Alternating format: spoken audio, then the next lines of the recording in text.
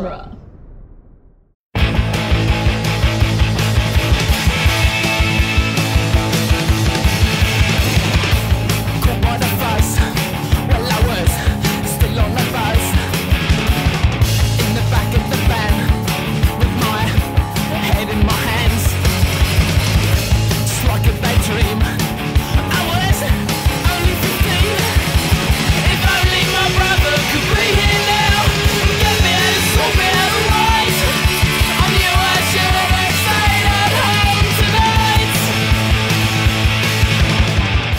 Welcome back to the Cornetto Minute, the daily podcast where we investigate the gunfights, car chases, and proper action of Hot Fuzz, 1 minute at a time. I'm Nick Jimenez. I'm Scott Corelli. And today we're about to go off on minute 85, which begins with the NWA repeating the phrase crusty jugglers and ends with the NWA coming towards Nicholas as Lurch appears behind him. And Niall and John are back. Welcome. Hey. Thanks for having us back, guys. We are here to make podcasting suck again. So many great Jim Broadbent moments in this minute. Oh. Yeah. This is the best village, Nicholas. That stuff's so good. It is pretty good. It's also interesting. So there's a lot cut here. A lot cut. Like a lot. So when he says, after he says, and whatever the cost, we'd make Sanford great again. So first off, we should probably talk about that, being a reference to Ronald Reagan, which a lot of people forget had that turn of phrase prior to That's right, guys. He didn't even come up with that. He even ripped off that. That's blowing my mind. What the hell? Yeah. So he's just regurgitating Ronald Reagan, who actually his people are actually the people who created that turn of phrase. So that kind of a metaphor for his whole life. Yeah. So that's what is being referenced here. It's not some like grand, like, oh my God, they knew what was going to happen kind of thing. Yeah. That a lot of people will like use this. One of a video essayist that I like a lot that I think I've probably brought up before is Movies with Mikey. And Mikey Newman, the host of that, did a video essay on Hot Fuzz and brought this up and was like, oh my God, it's like it knew what was going to happen. It's like, well, no, it's just referencing a thing that is being regurgitated currently. Time is a flat circle, guys. Yeah, exactly. Wouldn't you love it, though, if Donald Trump came up with it? Like, people assume it's because of Reagan. But he's like, no, I just really like that Hot Fuzz movie. I got it from that. It was really sad when those two bad guys took down all of those good guys in the village. Yeah. I was just more thinking like maybe back in the 80s, like he manufactured a load of those hats for the Reagan campaign. And I was like, I have a load of them in a warehouse that I've been sitting there for 30 years. Let's go out. Genius. Oh, man. Really great active listening from Simon Pegg. You really buy. It's a cocktail of like disappointment, confusion, and like horror. Because he's bummed. He's a little bit like, oh man, I really thought this dude sucked, but was at least like on my side, like we were common policemen. Right. Yeah. Right. Well, that's what I was saying a few minutes ago, where I thought there was evidence that Nicholas doesn't think he can actually pull this off now. Like, because the look on his face, he's kind of devastated here. He doesn't know what to do. Yeah, he's even more alone than he thought he was. Even more alone. Even more. And then when he tries to arrest them all, I say tries, verbally at least. Look, Sure, he clearly knows he can't and that they will not come along. But he says it anyway, as that's his that's protocol. It's what he knows he needs to do and he should do, even if it's going to do nothing. That's almost like we were talking about a couple of minutes back of the potential of Simon Pegg playing Rorschach. It's like at the end of Watchmen when he's trying to walk back. It's like, I'm going to go tell everybody what happened, and he's confronted. I know I'm going to die, but I'm going to go out doing my job. Yeah. So it's like, they go, Simon Pegg could have played the part. He's already kind of doing it right here. Mm-hmm. This is him auditioning. So the stuff that was cut from this. So after he says, we'll make Stanford great again, Angel says, sir, that doesn't make sense. And then Weaver says, it makes perfect sense, Sergeant. Frank gathered together a group of the most faithful Sanfordians and showed us how we might rid our streets of the pedophiles and perverts, the shoplifters, the shirtlifters, the punks, the drunks, the thugs, the mugs, the hams, the shams, the drifters, the grifters, the dodgers, the bodgers, the hawkers, the stalkers, the gypsies, the tramps, the thieves, the pedophiles, the perverts. And then Angel says, yeah, you've had them. And then Frank says, the adjunctors arrive tomorrow, Nicholas. And then that's when we get into that. So they just list off all of these people they've ridded from their town. Oh, God. The shirt lifters. You can't say that. For some reason in my head I just had that secretary from Ferris Bueller there saying like he's a righteous dude at the end of that. Well, and the thing is Weaver starts saying this, but he doesn't say all of those. It's each person says a different thing. Okay. So it's going around the circle, and they're all naming one of these things that I named off. So it's all coming from him, but I didn't want to break it up by like telling you which individual characters. You should have done a little voice for every individual line. Yes. Yeah. Edit that in. That would be embarrassing for me. You would be able to pull that off. I could not pull that off. I don't want that in the movie. It's a bit too much, but I am upset that we miss out on the gypsies, tramps, and thieves joke. Thank you. Yes. Yeah. It's right there. That was perfect. Yeah. I will say, though, this is a thing. We didn't so much get it in Ireland. But I know from living in Liverpool, the pride of being like best village. I remember distinctly when I first came to Liverpool, it wasn't the European capital of culture yet, but they knew it was coming. And Liverpool was so proud of that. They banged on about it for literally years that they were going to be the European capital of culture. They had a giant digital clock in the city center counting down to when they would be this thing. Mm-hmm. And I just didn't get why. There's like, okay, it's an accolade. Why? But they were so into it. Whereas like where I come from, Derry, which was like down the road from me, that was the European capital of culture a couple of years later, and they barely ever mentioned it. They would just sort of let it go. They're like, yeah, that's nice. Okay. Well, I mean, if you have other things going on, like that stuff doesn't matter. But like a town like this, they got nothing else. This is it. Yeah. This is the only thing they could possibly be known for. If someone came out of this town who was famous, I feel like they drop all of this like a lead brick. I mean, like it wouldn't matter at that point, because then they could say, "Oh, this is the hometown of so and so." But because they don't have anything else to take pride in, like this is all they got, you know? Yeah.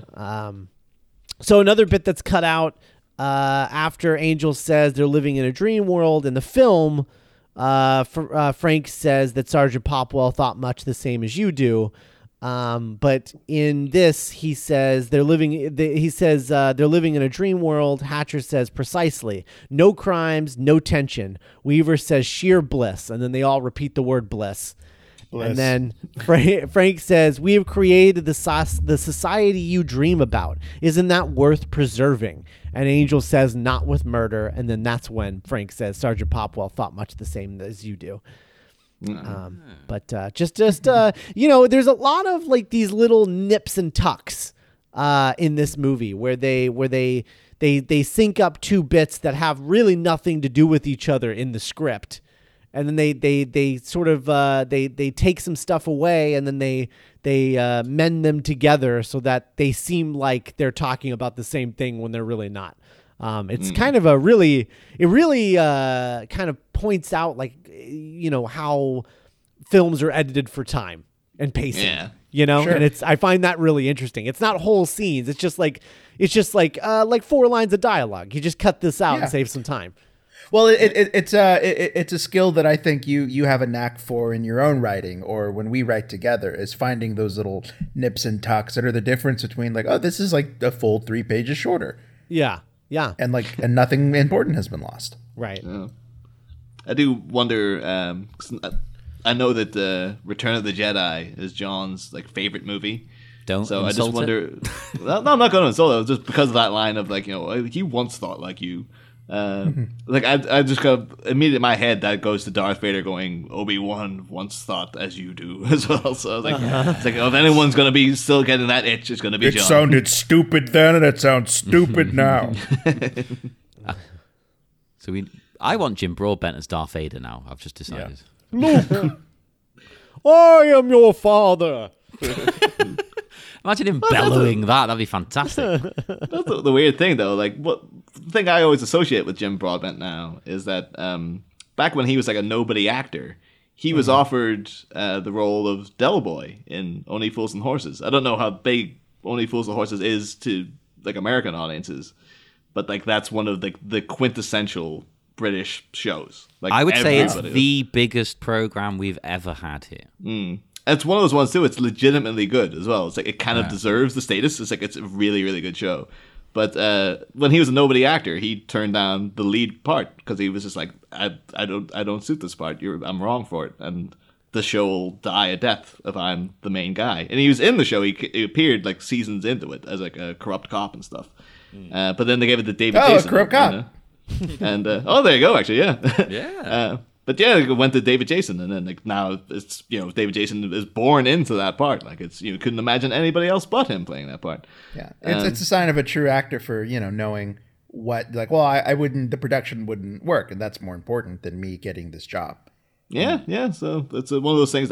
Maybe that even endears Jim Broadbent to me more. It's like, oh no, he knew to just step aside and just let this thing flourish without him. Except that he wasn't mentioning it.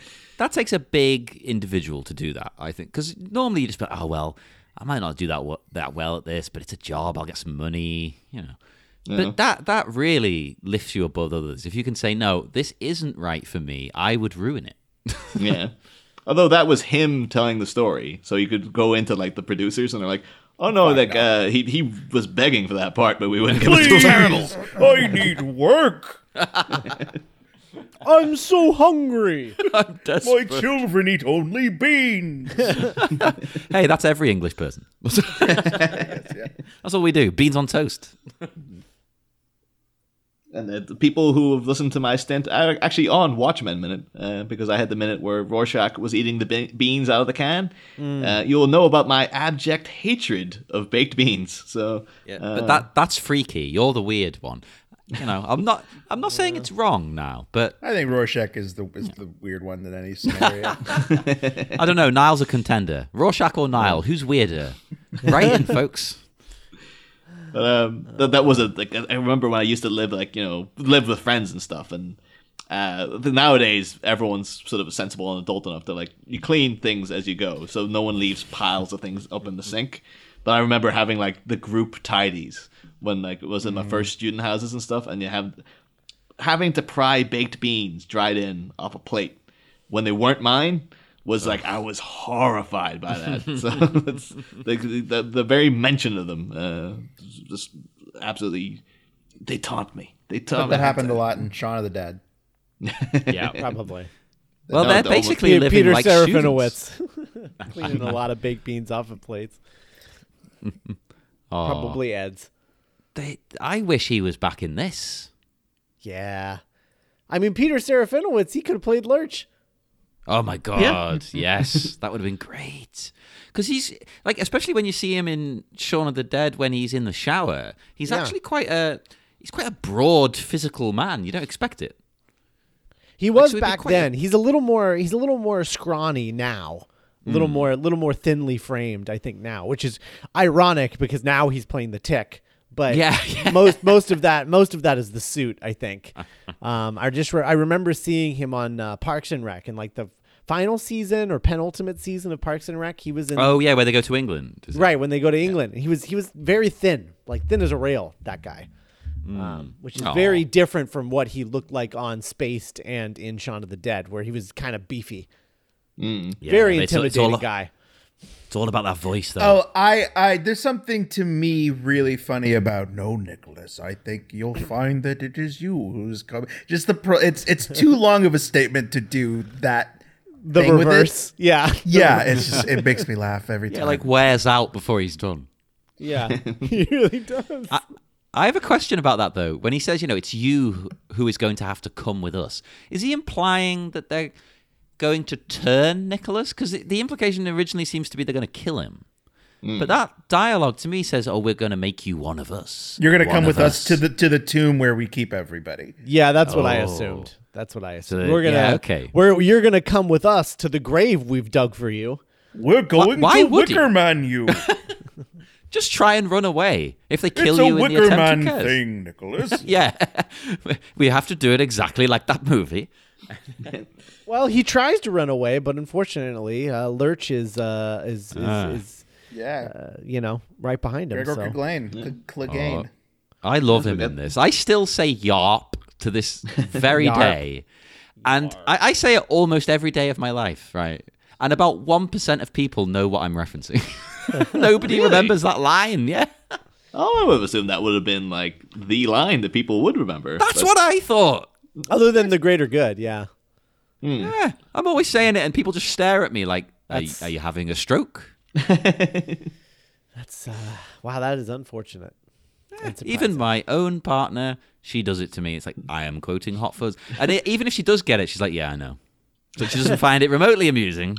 I think like 90% of your stories about your day-to-day life with Lol to be John are you saying I quoted this thing at her and she just didn't get it or she didn't find it funny. That's most of our life, yeah.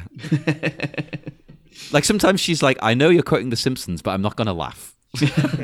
I'm not giving you this. Oh man, that's why I'm just living the satisfaction. Like, I just send memes to people of just gifs from The Simpsons. I don't even need the like. I don't care if they get it. I don't need the as long as the we acknowledgement get the of it. Yeah, it's just like just as long as I'm happy with it, then that's as long as I spent the 5 minutes tracking down that exact scene to get that one line.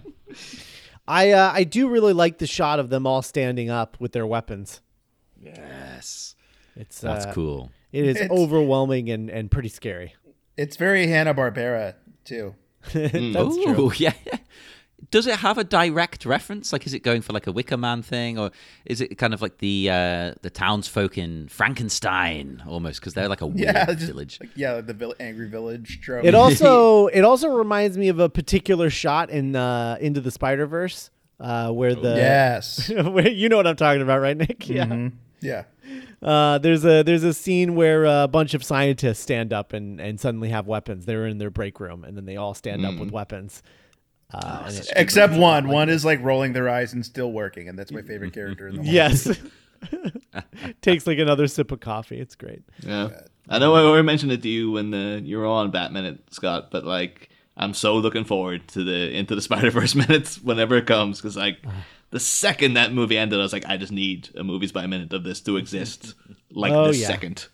I am very, very excited to get to it for sure. But in 2022, yeah. Well, whenever it happens, we'll see. We'll see what happens. Maybe you'll do what pull a Britain and take like a 5-6 year break and then just come back. Yeah. Maybe that's what'll happen. It's the way we do it. Oh man, that is the thing. Again, it's just like I don't know if Fleabag was a big thing over in the U.S. So I know again with Solo, Phoebe Waller-Bridge that's where she comes from. Yeah, that is that's her like crossover thing. I would say over here is Fleabag more than like Crashing or something else. Yeah, but it's just this thing now. It's like, yep, that season 2 is going to come to one end, and then it's going to be like, when was the season 1? Like 3 years ago. And it's like, you might get another season. Just enjoy it while it's here. Like, God damn it. Like, I understand that you're trying to make it as good a show as you can, but can't you just give us a little bit more of these things, you know? I think Niall, you're all hopped up on American culture. that turns all of television into capitalism, and so I think you've gotten used to a certain thing. It's like, there's 21 episodes a season, and they take rotation. 2 months off. That's it. 2 months. They're back at it. Yeah. I don't remember a world where I thought Heroes was like a really great show, but I know that it was real. Yeah. Everybody loved it. Mm-hmm. Everyone. It's like it was a real, like, we were all Spider-Man, and there's always a period where like Gwen Stacy's being weird, and that was lost. Yes. And then here comes Mary Jane, this hot, exciting new person, this new show, and then it's like, oh wait, like Lost was there for me at the beginning. My main memories of Heroes now is like remembering watching an episode where Robert Forster showed up, and me being like, "What, Robert Forster? What are you doing here?" And him having the acting as if he was just like, "What am I doing here? Like, why am I here?" He's like, I've been paid to say these lines, but I'm here, I guess, and I guess I've got CGI coming out of my hands now. But look at my hands. Yeah, it's like, and then that was my end of Heroes. So it's like, I don't know what happened after that, but I guess it doesn't matter because nobody cares anymore. I think Sylar like joined the circus at some point. Oh yeah, I remember that season. Good God. I remember always trying to establish too, because like in season 2, didn't they establish, because they had like, because it was Peter. Peter turned out to be his brother, and then his name is Gabriel Gray. And I was like, are they making a Peter Gabriel joke, or is that just me? It feels so unnatural. I don't know. That was a show that could have gone to Gotham level crazy town stuff, and it never quite got there. Gotham it never embraces its insanity. It's that kind of show that, like, I don't know, you get like that look. I think Gotham appreciates camp. Like camp is kind of, you guys are going to talk about it with the Joel Schumacher movies, where people equate camp with dumbness. If you're campy, you can't be smart. And I don't always agree with that. No, definitely not. Spider-Man 3. Of course, no. Like, well, all of us will get into this. Save it, we'll be getting into this in later seasons, of course. Yeah, indeed. All right. Well, I think that about wraps us up, guys. Thanks so much for joining us. One more time, you wanna tell people where they can find you? Yeah, sure. Thank you for having us. And if people want to hear more of our weirdness, then we are everywhere. You can look us up on Facebook at the Bat Minute Listeners Cave and chat anything Bat related. Doesn't have to be the show. You can just talk about whatever you want. And we're on Twitter at Bat Minute. If you want to find the actual show itself, I'm in the process of making a website, but I haven't done it yet because I'm lazy. It's coming along. But you can find us on iTunes. We're on there. Or any podcatcher. I like Podcast Addict. And that is not a paid plug, but I like that. So use that. And we'll chat to you, and our lovely listeners will as well. I also have a hidden Discord if you like that, so message me. Hidden Discord is it's a great Blur album. Anyway, go to duelinggenre.com/support. And you can find our Patreon page there. Become a supporter of us there, and you'll get all of our sort of blockbuster movie reviews, along with all of the Patreon content that we put out for as little as $3 a month. Actually, as little as $1 a month. That'll get you the Scott Pilgrim Minute podcast. So you can do that at $1 a month, or $3 a month gets you basically everything else. So go check that out. You'll get our movie reviews. We're entering the summer blockbuster season, and you're going to want to know what we think about those movies, I would assume.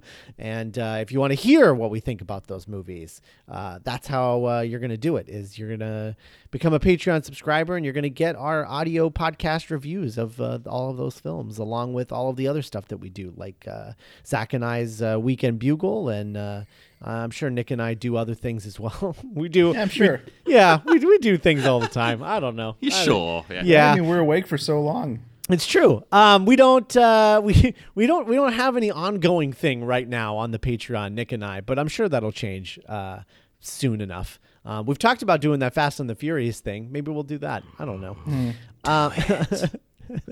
So check that out. That's duelinggenre.com/support. Really, really helps us out, helps keeps the lights on, helps us keep going behind the scenes. And we will be back on Monday with minute 86 for the greater good. The greater good. For the greater good.